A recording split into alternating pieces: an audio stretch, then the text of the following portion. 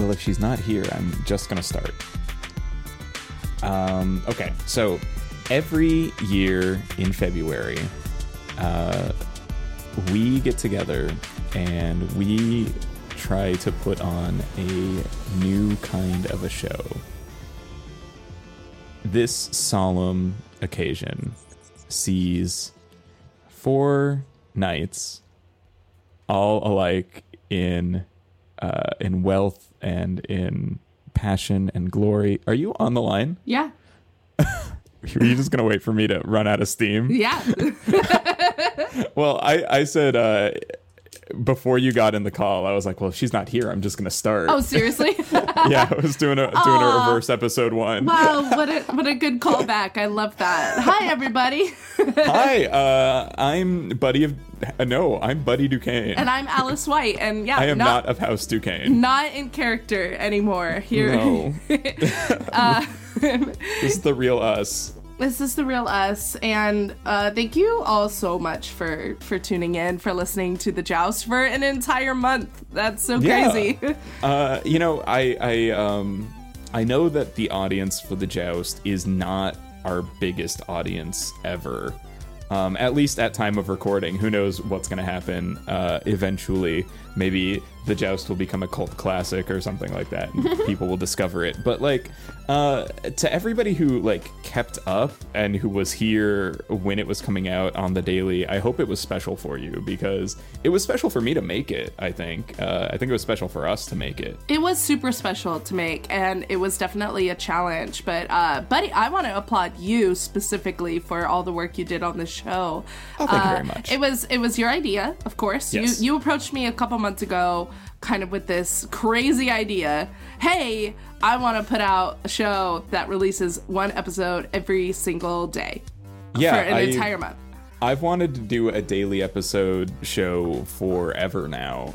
I don't even remember when that idea first came around. Gosh, I feel like daily, like a long time ago, but maybe even before we started those happy places, you wanted to, or about the time we started those happy places, you wanted to do a daily news show for a while. News. I never really wanted to do news. This was like a proto The Joust idea.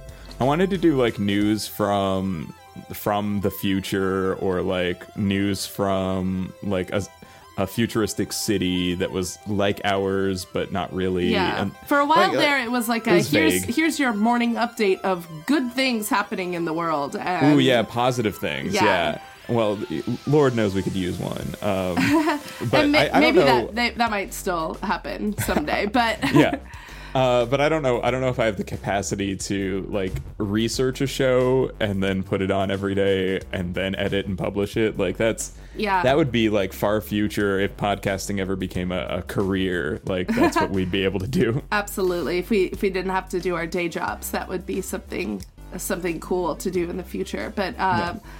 But for now, we have The Joust. Yeah, the idea for The Joust, I remember very clearly stumbling upon it. I was in Seattle, gathering material for those happy places and the Seattle episode thereof, accidentally. But it was just I was on a trip. We were in a brewery. Me and Kate Prince were in a brewery. And I was halfway through my second beer, which is when all of my best ideas occur to me. Naturally. Natch. And I was like, oh, what if it was because we were watching football, some NFL playoff game was on. And I was like, what if it was a sport? What if it was fantasy sports? What if it was The Joust? And then I was like, all right, that's it. We're in. So I think I sent you idea jousting every day.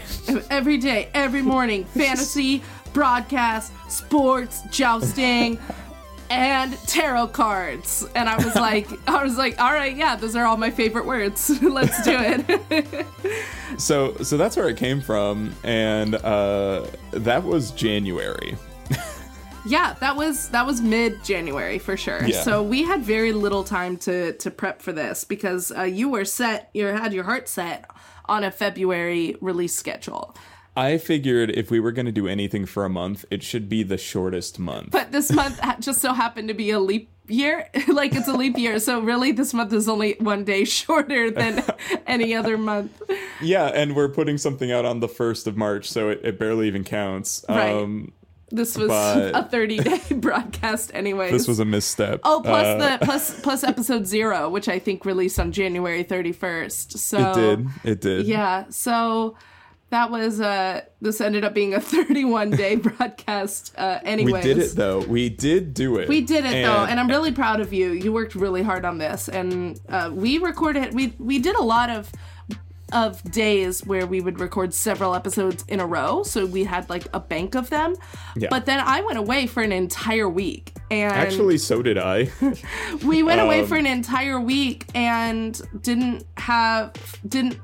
we had to rely on like basically trust each other that we would come back and be able to sit down every single night for the very last week of February, which we did. We recorded every day this week.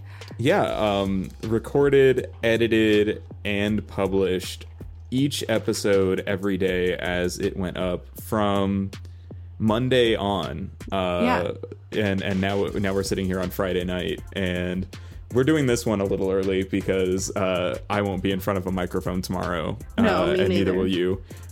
So we had to do the wrap party early. Yeah. So we just finished. We literally just 6 minutes ago finished recording the last episode of The Joust, where we were on the run. And who knows what's going to happen to those crazy kids, Buddy of House Duquesne and Alice of House White. Poor of them stuck in a tree. I see good things in their future. I don't think they're actually in danger. No, but they are more than willing, I think, to put themselves in the way of pseudo danger in order to get the scoop. I think they are dedicated journalists now. They're definitely somehow along the line they went from silly sportscasters to the voice of the people. I don't know. And we didn't go too far into this whole like revolution angle. That was not the intent. No. Of the Joust in the beginning. It was not. It was really just. It was a couple of days in though when the cards that we drew indicated we drew the tower at one point, which in my like. I gave all the cards meaning, like, or an event that would happen to each of the cards, and the tower was something crazy happens and we throw out all the cards and start over. And so how we decided to write that was we had somebody storm the field, and that was the first indication we had, I think, because another card that I had drawn in that same card pull was the Emperor. And so we said, well, what if the Emperor had something to do with the guy that stormed the field, or the reason why we had to start over? And that was our first indication that maybe not all is right in Caliano. Yeah, the tower guy could have been like just a rabid fan, like tearing his shirt off and running across the field or whatever. But we decided to go with the Emperor angle. Like, he was a protester and the Emperor, had to have him captured and dragged off. And that seed, that narrative seed, which was completely accidental, kind of grew and spiraled. And as things started to happen between the nights, and I mean, let's go back. Let's go back. Okay, so let's talk about our plan for the season, or for the month. Okay. We outlined how many matches there would be between each of the nights. Right. And we also outlined what nights would be. Oh, see, this is going to be hard because I say nights with an N or a K, and it sounds the same. But we dictated which days of the broadcast were going to be about the feasts as well. Right. Those were designed to be like listener mailbag or Q&As or gossip days, and those were kind of flex days. Right. They were breaks between the actual jousts themselves, because we needed to have an even number of days that that they met on the field, and we needed them all to meet each other on the field a certain number of times in order to get an average score for them for the end. And it just didn't add up to 29 days in February, so we added these feast days in the middle. And I think we didn't really have hard plans for those days either. We kind of let the cards tell us what to do there also. Yeah, and if you go back and listen to episode 0, you'll get a little bit of a picture of like what each of the card days were, or how we were using the cards each day, I guess is a better way to say that. Right. So the knights would each draw a number from their own personal deck, which would shuffle for each tilt. And then there would also be the event cards, which were the major arcana. Which we pre-assigned events to each of the major arcana before we even started. I did that on like January 28th or something. I just listed all of the cards and just gave them, some of them would be like, +2 to your number for, a benefit, or -3 to your number if something, like the chariot. I said something happened to their horse, and that was the day that, was it Sardunia's horse threw a shoe? Yeah, it was one of the early days. Either he threw a shoe or the horse got spooked by something. Yeah, we drew the chariot a bunch, which was pretty interesting over the course of the month. It's funny that the horses were the major, down, or the way that the knights could lose. Right, and I was pretty glad of that because it felt realistic. Like, horses are unpredictable. They're animals, right? So yeah. it was cool that ended up happening, but it was kind of strange how often the chariot popped up. Seriously. I promise I shuffled.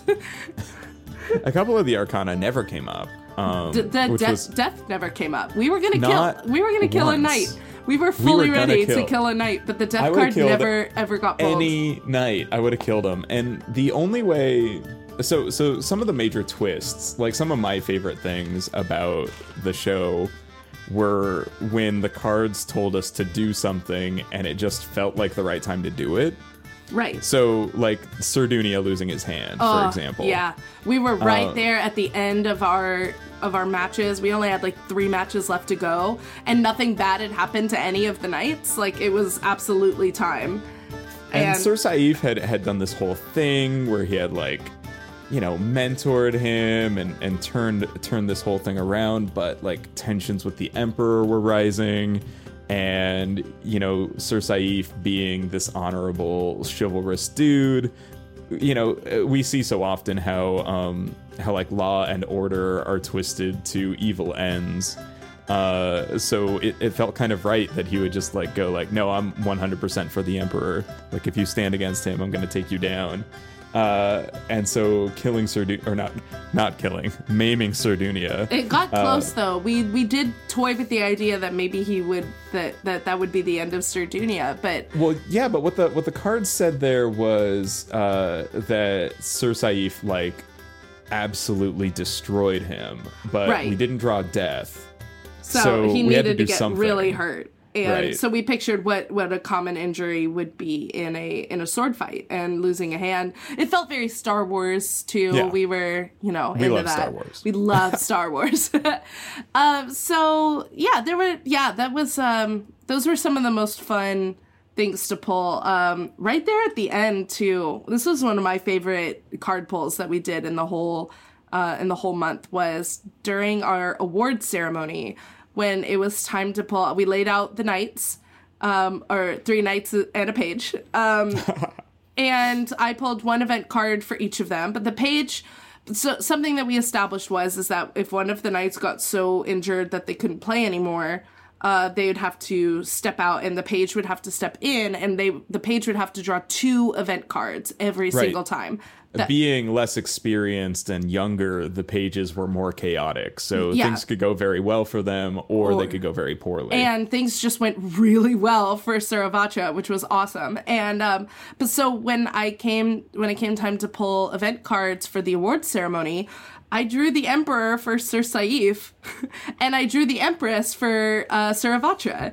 And it was how did the cards do this? We to could us? not have planned it. It was wild. We should have set it to record at that point. Honestly. And just our honest reaction of what happened there, because we were like, what? How are we even supposed to interpret that beyond the Emperor sides with Sir Saif and the Empress sides with Sir Evatra? Like that whole thing, and having it had been predicted by the Hermit early in the season. Yeah, when then having the whole schism like just expand and expand and expand until it just could not be denied anymore. And even the cards were saying to do it. I was like, dang.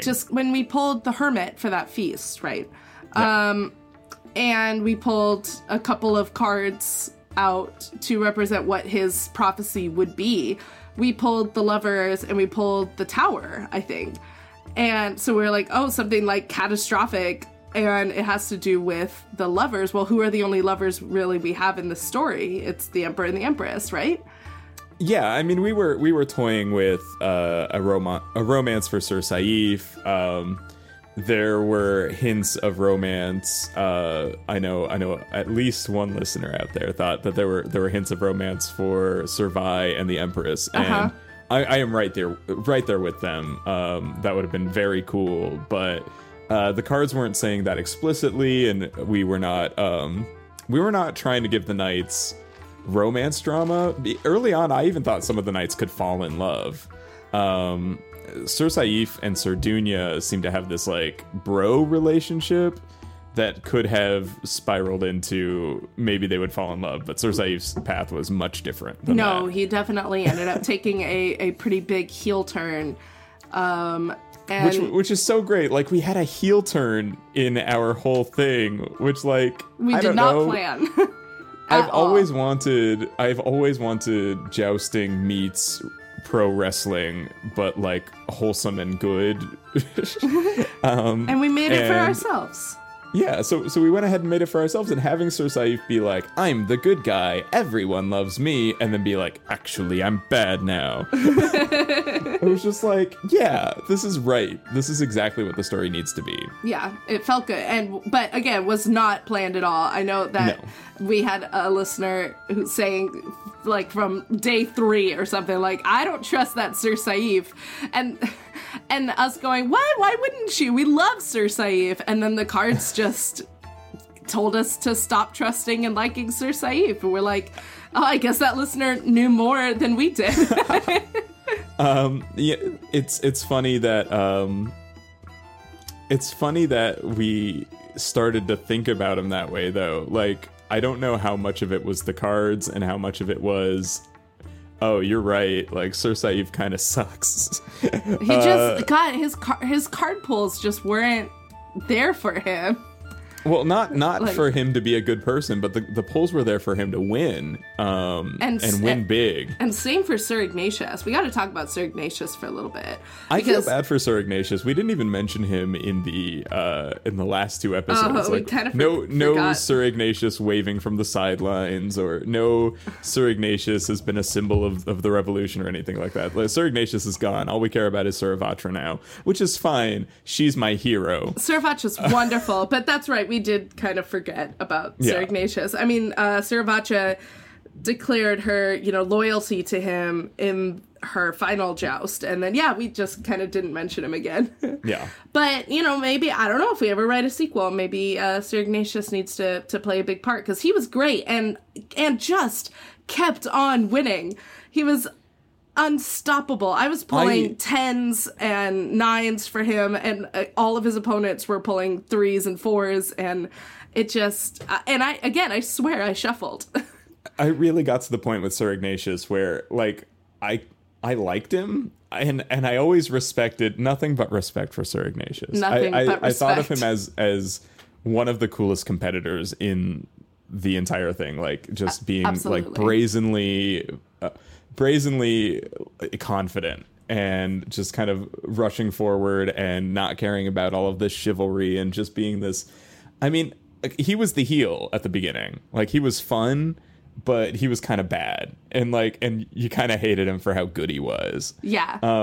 And like, having him lose and then lose again badly. Just so crushingly against Sir Saif. I think it was an ace to a king or something, like truly as bad as it could go. And again, we didn't draw death or anything, but like he wasn't getting up from that. No. So we needed to go ahead and say like Sir Ignatius is out, and bringing in Saravatra I think was the best thing we could have done for the story. Yeah, absolutely. Loved Saravatra. Yeah. She was a last minute invention right then when we needed to record something about her. We did not have the pages named at all. Like none of the other pages had names. No. So if Sir Vi just keels over in a future episode, we're just gonna have to make it up. Because I don't know. I don't know who he or she is. The great thing about the joust is that we came up with the idea, decided and agreed to do it, threw some stuff together and did it on what is essentially a skeleton of what a good podcast should be. And I'm proud of what it is, but in retrospect, we made some mistakes in planning in general. We made some mistakes in planning in that we didn't plan. It's true. Am I lying? Don't make me laugh. It hurts. We didn't really. We planned very little. We did all of our planning the very last week of January. We scrambled for. We were inventing the system for card pulling like 2 minutes before we recorded episode 0. Yes. It took. We definitely should have done more for planning, I think, or had maybe more variety or something in the event cards. Something a little more detailed that the cards actually would like with as little planning as we did. If the cards had more detail to them, maybe it would have made the storytelling easier. But we didn't write down anything. I mean, hardly anything at all. We even at one point had a problem where we didn't have all of the results of every match completely recorded. Right. We had to go back and listen to episodes and be like, wait, who won? And I had to redo the standings, and it was a whole thing. But the only things we wrote down, I think, the only things we have like typed out in our doc that we share are the speech I was giving at the very beginning of episode 1 about the history of the joust, the message from the Emperor, your gossip episode that you did all by yourself. Right, that was an unplanned, I can't make it to the recording tonight. You have to do something. You have to do it by yourself, have fun. And my solo episode was also written down. I did write that down before I did it. That one was planned, and the reason you recorded that one solo is because we spent too much time when we were in the same room just messing around and doing other podcast stuff when we should have been recording an episode of The Joust. That's true. But that's actually my favorite episode of the season. Aw. The way that your vocal performance added so much to the character of Alice of House White. Aww. Oh, that's another mistake we made. We should have named the character something else. Probably. But that episode was a joy to edit because I hadn't heard it before. So it was the only episode that I got to hear fresh, and it like legitimately emotionally affected me. Aww. I was like, this is so great, the friendship that these two characters that are like us but not like us actually have forged, and it was just, I don't know, I liked it a lot. It was when I was writing it down, I was thinking about Alice and how just a couple episodes before, I mean just a few days earlier, had been like, can someone else find a house for Buddy? Can someone else take care of it? Because I can't handle it anymore, and I can't, go find somewhere else to live. Stop living with me, and we had been friends, but I think Alice had struggled with that friendship because you came on really strong at the beginning, very inexperienced. Oh, come on. We decided that he was going to be a privileged, not a jerk, but like privileged in that way that's very annoying. Where they can't recognize their own privilege. Exactly. And but the character of Buddy of House Duquesne changed so much, or like, grew so much, that I started thinking about like, if this guy that you were at first you were kind of forced to work with, but had grown attached to over time, had suddenly just been taken away, like what would that have done? Even if you weren't, even if you're pretending like you're not super fond of him, like how can you hide that emotion from your voice when you're trying to send a message to him? And so I wrote it down and read it. I did it in one take. Like so much of the podcast, it was done in one take. Another fun fact about this podcast is that we never ever at any point finished recording an episode and went, no, we should do that one again. Oh no, that one was no good. We should do that one again. Nope. If we messed up or if we thought it wasn't good, we would just stop mid-recording and start over. But so it's not as if we perfectly recorded every episode and they weren't edited. I'm sure astute listeners have noticed plenty of editing, and there is a lot of it. Sometimes I would remove entire minutes, but it was improvised entirely. Yeah, the whole thing. And it felt good to stretch those muscles. You and I used to do a lot of improv. Yes, we did. We grew up in improv comedy. And I don't really get to do it anymore. I get to teach it, but I don't get to like perform it.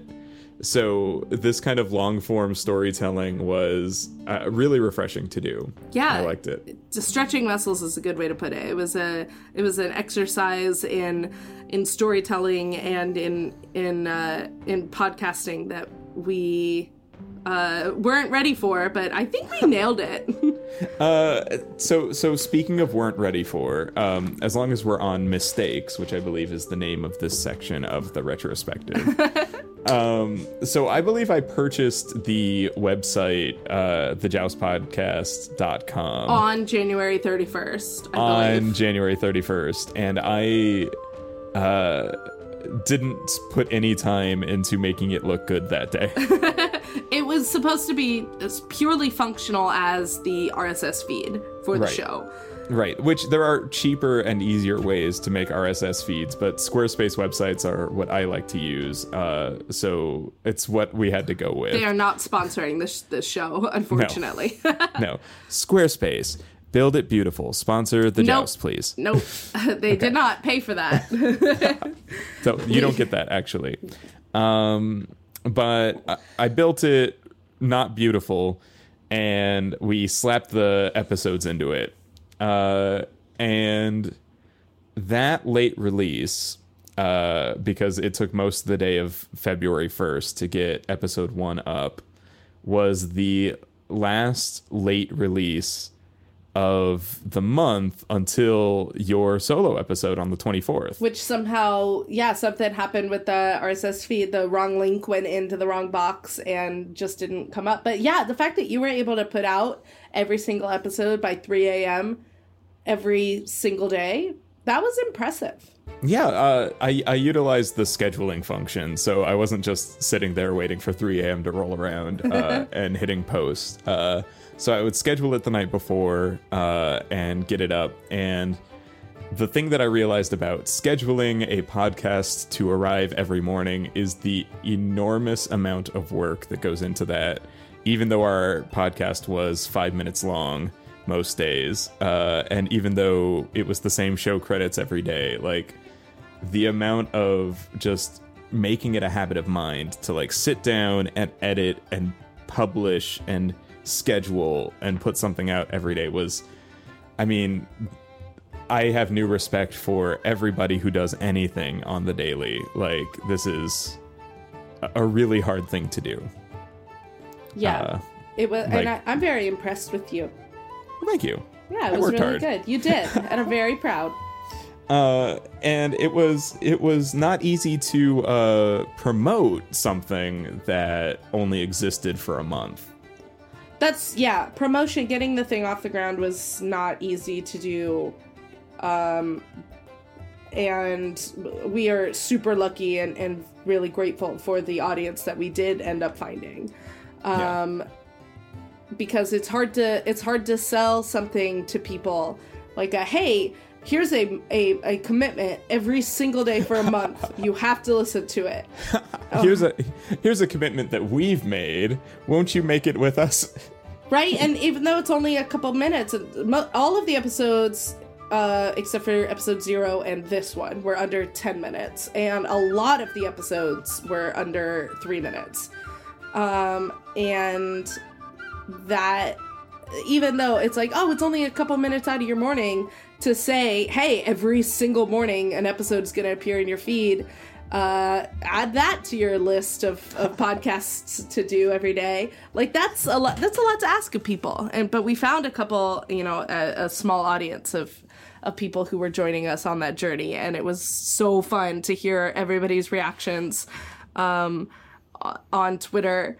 It was the best. It was so fun. Especially that listener dedicated episode we did, which may be my favorite episode. That one mailbag where everything is a reference to a certain singer. Yes. No, we would never spend an entire episode making Sade references. Who is that? I don't know her. But yeah, that was fun. That was a suggestion from a listener that we took and spun into something ridiculous, and that was so much fun to do. And yeah, I loved making it. Yeah, it was.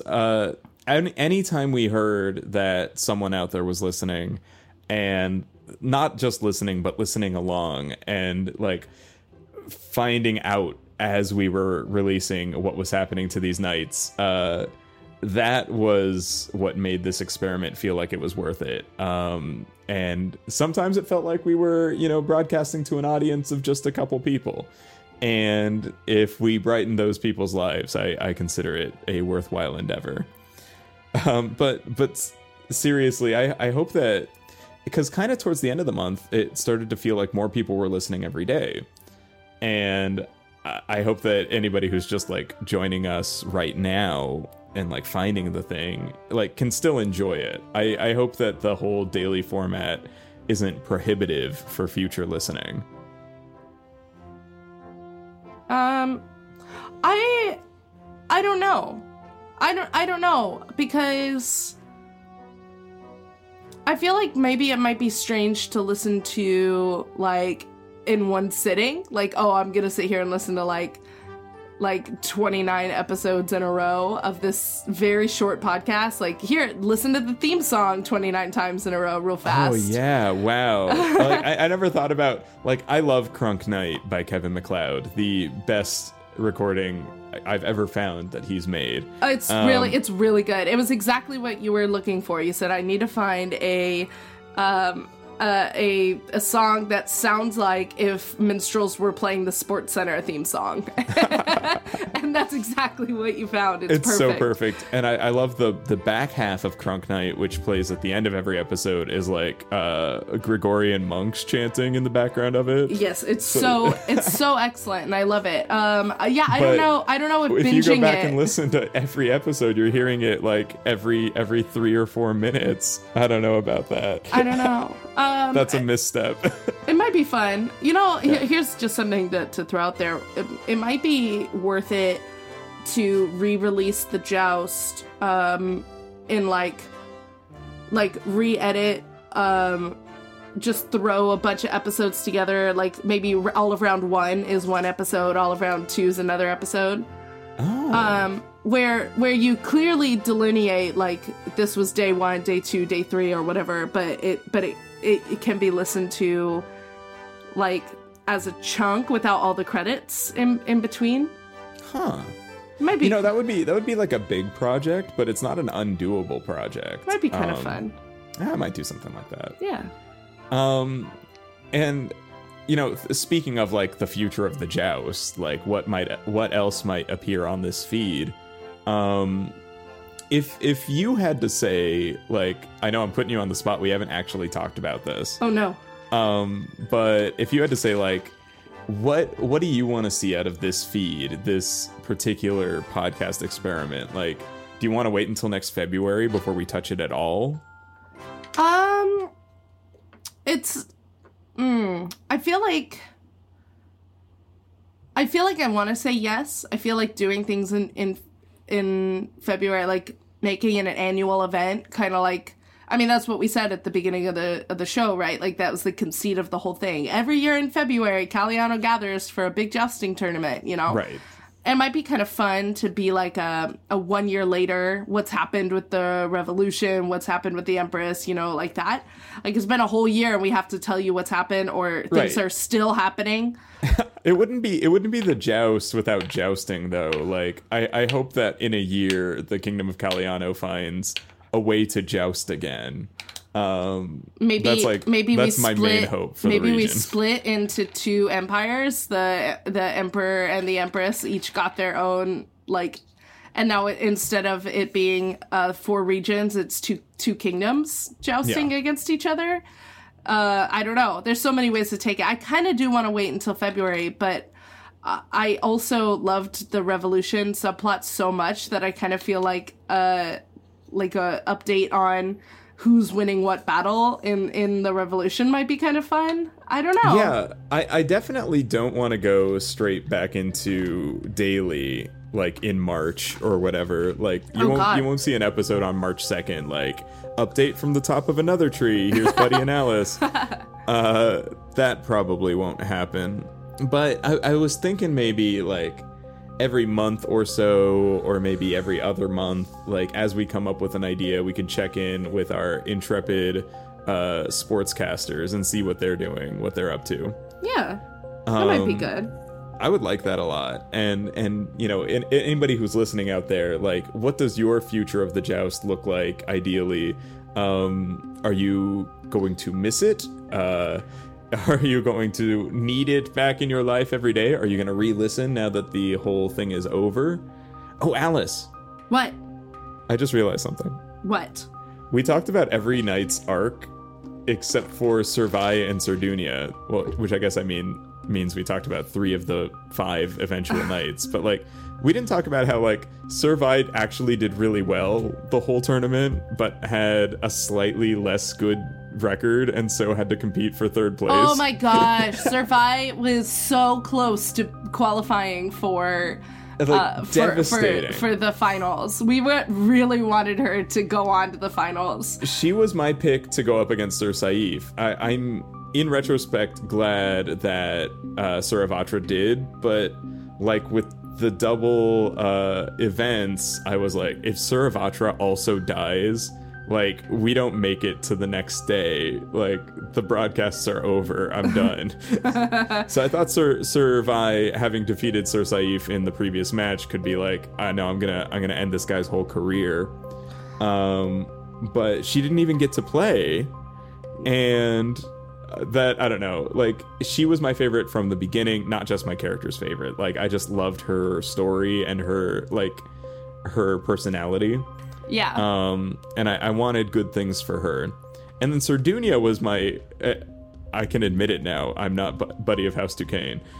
He was my least favorite. I saw him as sort of a Draco Malfoy. Yeah, that's how we wrote him initially, to be... Yeah. And when we say how we wrote him, each of the knights is a half of a paragraph. It's a half a paragraph of personality traits loosely based on traits of the suits that they represented in the tarot deck. Right. Of, like, Servai as the Knight of Cups. Cups are emotional and driven by emotions, and that felt also. I later was like, well, we made our only female knight the really emotional one. I don't know about that, but yeah. But that's not how she characterized herself in play. No, it more informed her, like, fighting style, or like her intuitiveness. Like, we ended up interpreting emotions to mean intuition. And Sardunia there was supposed to be fairly like steady and like earthly, but also Pentacles represents a lot of like earthly riches, like and things that you can like hold physically, like money. And I know that's like a really basic, other tarot like readers will be like, what? Like they'll be so a little irritated with that like extremely basic description of it. But like, sure. That's, you know, we decided that like Dunia was coming from like an extremely wealthy, like rich area. And that informed some of the early decisions that he made about how he treated other people and how he reacted to things, and especially his early losses, which were not intentionally given to him. Those were the cards. They were the cards. And when Sardunia kept losing and ended up with the lowest record, we were like, we were bummed out that it ended up being so tilted against him. But that was, again, it was just the cards. But his loss of a hand, like first his recovery as a sort of an upstart and kind of being welcomed into the community and like kind of learning to be less of a, I don't know a nice way to say it, but less of a Malfoy, and to just kind of be a knight with the other knights and compete in like a friendly way. Like first that rehabilitated him a lot for me. I was like, oh shoot, like I actually kind of like this guy now. And then when he lost his hand, I was like, I will root for you forever. Like if you stay in, but when he was wounded that egregiously, we could have given him a page then, right? Like his page could have taken over. But I think what I loved about what we decided was keeping him in but wounded, and then kind of giving him that penalty. We gave him he had to draw 2 cards for every match. And we had to pick the lowest. Had to take the lower. Yeah. So he could still do quite well if he drew 2 good cards. And he eventually started to do that. But like, how messy were his first matches? That was so perfect. Like he didn't have his sword hand, his jousting hand. So of course he wouldn't do quite well. And I don't know, it worked out for me. Like, even though he didn't have the best time of it in terms of the like long story, there were short bursts in there where I really liked Sardunia. Yeah, he definitely came about and had more of a character arc than I think we ever expected him to. And that was cool. I think he had the most dynamic personality at the end of all of the knights. Definitely. As far as like, we knew more about his like personal life than pretty much anybody else. Yeah, that's funny. Like, Sir Vi's my favorite, but we didn't talk much about her like doing anything. In fact, in the gossip episode, I purposefully gave her really meaningless gossip. Because I thought Buddy of House Duquesne wouldn't gossip negatively about her. So I was like, oh no, it's just got to be some BS that he like kind of throws in just to prove he's not biased, but it's very biased. So that's why she never seemed to do anything outside of matches. So she was very informed by her matches, but I don't think she was. I don't think we gave her enough. Like other time. And I think if we were to do it again, I would do more talking about the knights off the field. Yeah.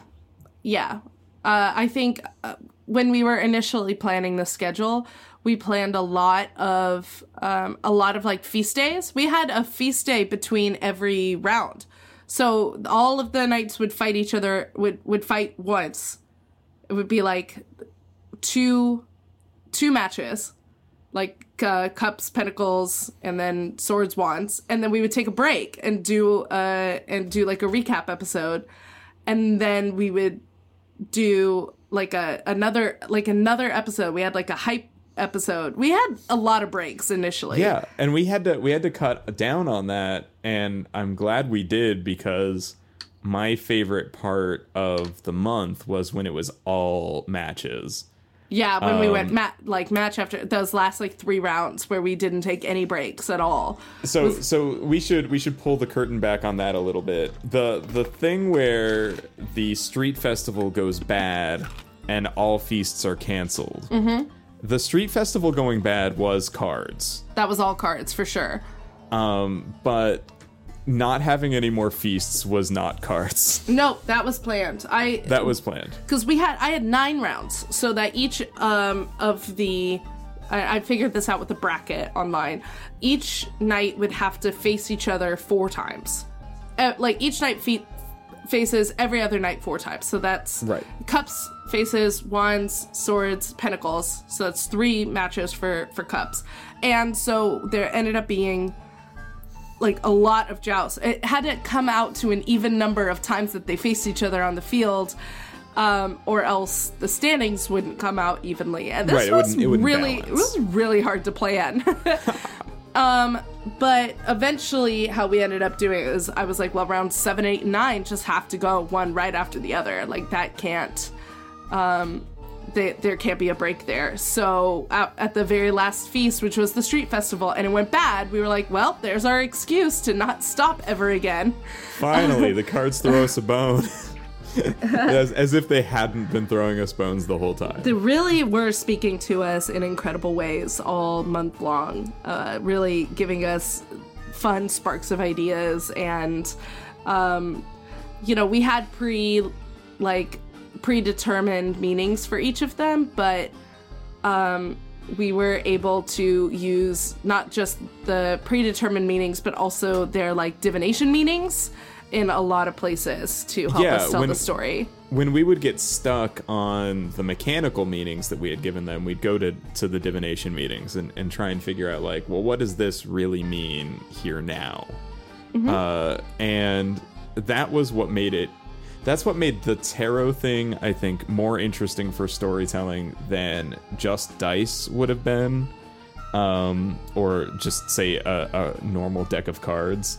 But tarot having that additional meaning gave us lots of story hooks we could grab onto. Yeah, and tarot gave us the very end of our last episode with the I had the Hermit out and ready to give us a prophecy for how things would move forward, and I drew the 7 of Cups, which is a card about choice, and somebody who's presented with 7 cups with things in each cup and is standing there with his arms open oh no, what do I do?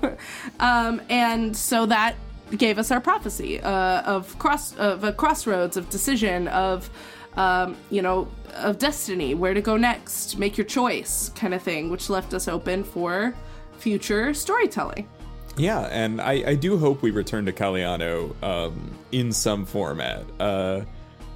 My favorite thing about you and I as a collaborative team is when we get an idea that we decide to do.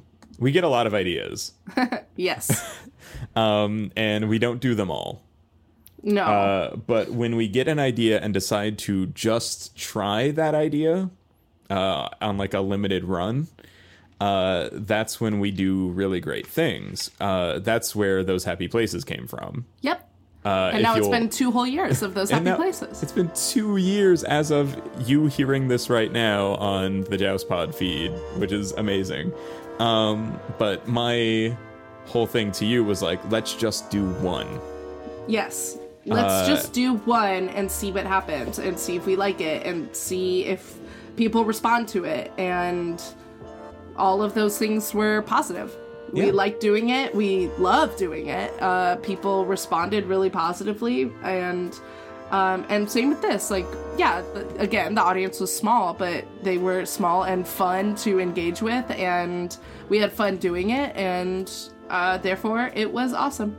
Yeah. And I know let's just do 1 month every day was maybe a bigger ask than just 1 episode of a podcast, but that we jumped in head first, and sometimes to our detriment, and even though it took part of the month to even get the website running properly, and even though there were small hiccups along the way production wise, and we had to improvise a lot of just the scheduling in general, not to mention we improvised the show, which was like, yikes, but also yay, because like we discovered a lot of cool ways to tell the story. I don't know. I'm just glad we did it. I'm glad it's out there and it exists. And I feel like I discovered a new thing about what we can do when we put our minds to it. Absolutely. I agree.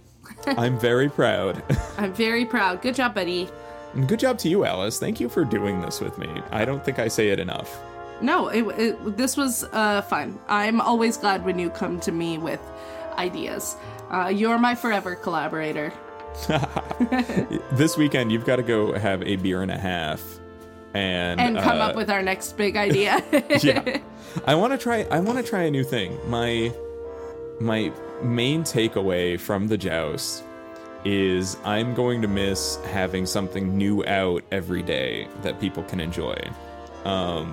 It's, I don't know, it's just like, it was so much work, but constantly having a thing out there and not being sure if it was good, not being sure if it was like even something that was like actually interesting to anybody but you and me.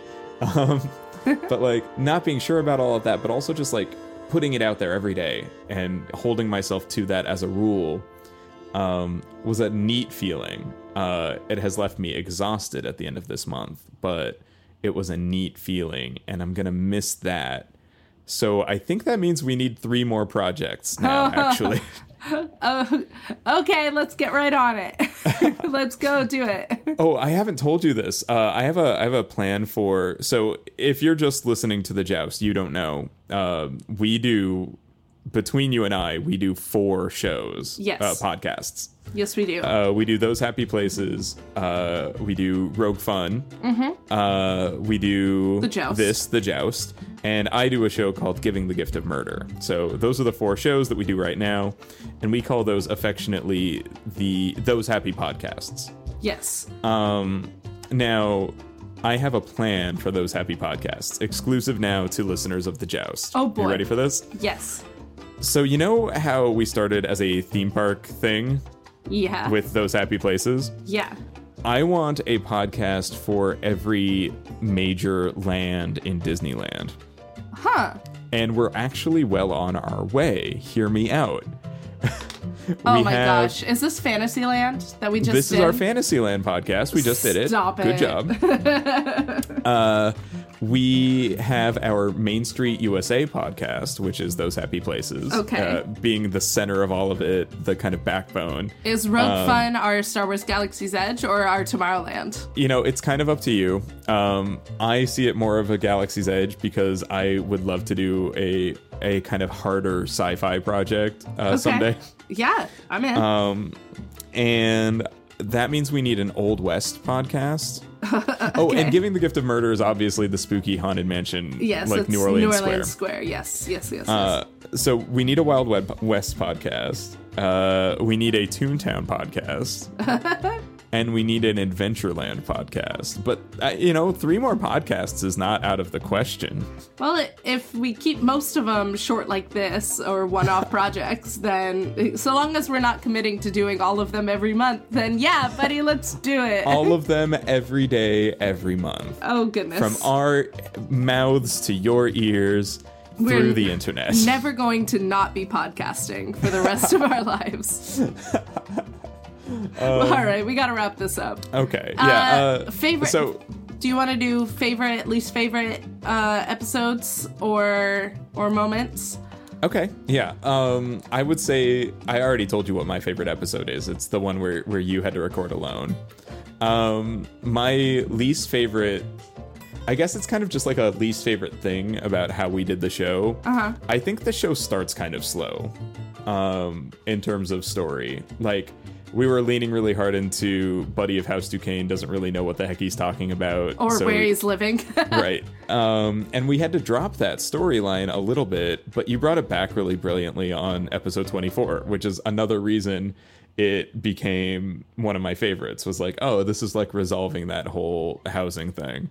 But I think if we were to go back and do it again, I would plan a little bit more like story stuff to happen those days, and I think we took it too slow with the amount of feast days. And that's my like big gripe about this season of the Joust.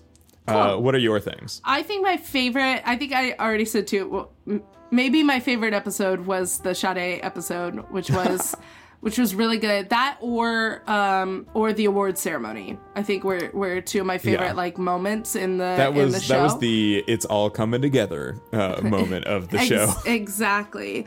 And I think that if I had to change anything, or like my least favorite moment would be, I think that Alice was too. I think I would change a little about Alice's character. I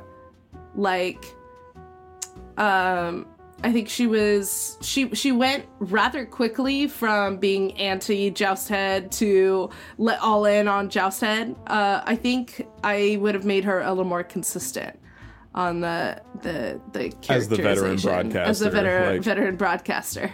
You can't get dragged along by Buddy of House Duquesne's stuff. He's just so charming.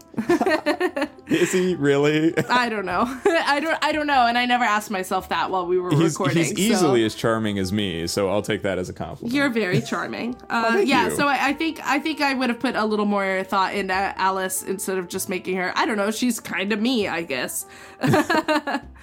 Yeah, a little colder from Alice could have kept that conflict going a little more. Yeah. But also, I don't know, looking back, I wouldn't trade any episode of the podcast for the world. They're all my precious memories of doing this show with you. So it was so fun. Can't wait to do a re-listen. Every episode in a row, just Crunk Night over and over and over and over and over again. Speaking of which, I guess it's time to roll the credits. Okay, so probably right now, as I started doing Crunk Night with my mouth sounds, I started to ramp up the actual recording of Crunk Night. All of the music in this episode, which I am going to go through and add to our 1 hour of wrap-up, Jesus, comes from Kevin MacLeod. His website is incompetech.com.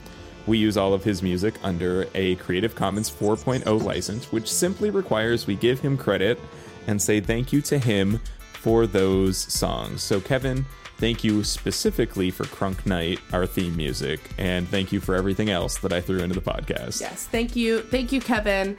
If you like what you heard and you enjoyed The Joust, you can follow The Joust at The Joust Pod on Twitter. Our other shows are also on Twitter. If you're into theme parks, rides, and attractions, you can find us at Happy Places Pod. That's Those Happy Places, which is our baby. That's our little gem of a show going our Main Street USA. Our 2 years solid on that. And if you're into Star Wars, you can listen to Rogue Fun, a podcast story. You can find us on Twitter at Rogue Fun Pod. That is a show that's exclusively about the Star Wars anthology film Rogue One, a Star Wars story, and why it's the best Star Wars film ever made. It is. I also do a show called Giving the Gift of Murder. We're on Twitter at Giving Murder. So that's coming up more episodes soon. We talk about planning the world's most elaborate murder mystery party. And it is excellent, starting with the history of the murder mystery genre. You can also find us specifically, I'm on Twitter and on Instagram at Alice White, THP, for Those Happy Places, or Those Happy Podcasts. Those Happy Podcasts. I'm at Buddy_Duquesne. Duquesne is spelled DUQUESNE, and I didn't spell it once all month in this podcast. So I hope you can go and find me now, listeners of The Joust. Hey, we have a Patreon. Yeah, patreon.com/thosehappyplaces is the place to go if you want to support all of our many endeavors. If you want to hear more of The Joust, if you are interested in the other shows, head on over. There are lots of tiers to choose from as far as ways you can support the show monetarily. You'll find bonus episodes, blog posts, you'll find all sorts of fun stuff over there, as well as Discord privileges and many other rewards. Again, that's patreon.com/thosehappyplaces. speaking of Patreon, we have two very special patrons that we need to thank for making the Joust possible. 100%. We need to thank Charles Castine of the Iconography podcast, who is a new father and is the best. Congratulations, Charles. By the way, we love you and we love your podcast, and thank you for being such a longtime supporter of us and the things that we make. Yes. Our other patron that we have to thank is Mr. Aslam Chaudhry, who is a gentleman and a scholar and really one of the most involved contributors to our Discord and our Twitter. Could not ask for a better fan. No, could not. And thank you for being along for the ride, Aslam. It was so good to see some of your reactions on the Discord, especially. So those two back us at the D ticket level, so we thank them in our episodes. And I gotta say it, Alice, it's because of the Patreon that the Joust was able to like make itself pop into being. We had the extra money from the Patreon, so we could buy the website and host it on Squarespace. Absolutely. And we could, spend all of this time on the show and make sure that it got out every day at 3 a.m. Thanks specifically to our patrons. Absolutely. Patreon funded this. I'm so proud. It's nice to see some tangible, results of all of this work that we're doing and all of the amazing support that we've received over the last couple of years. It's it feels good. It really does. I think that's it. Alice, do you wanna say it? I'll say the thing, I suppose. To all of you listening out there, may all your lances strike true. May all your lances strike true. I got to say it too. Oh no! Yeah. Ba ba ba ba ba ba ba ba.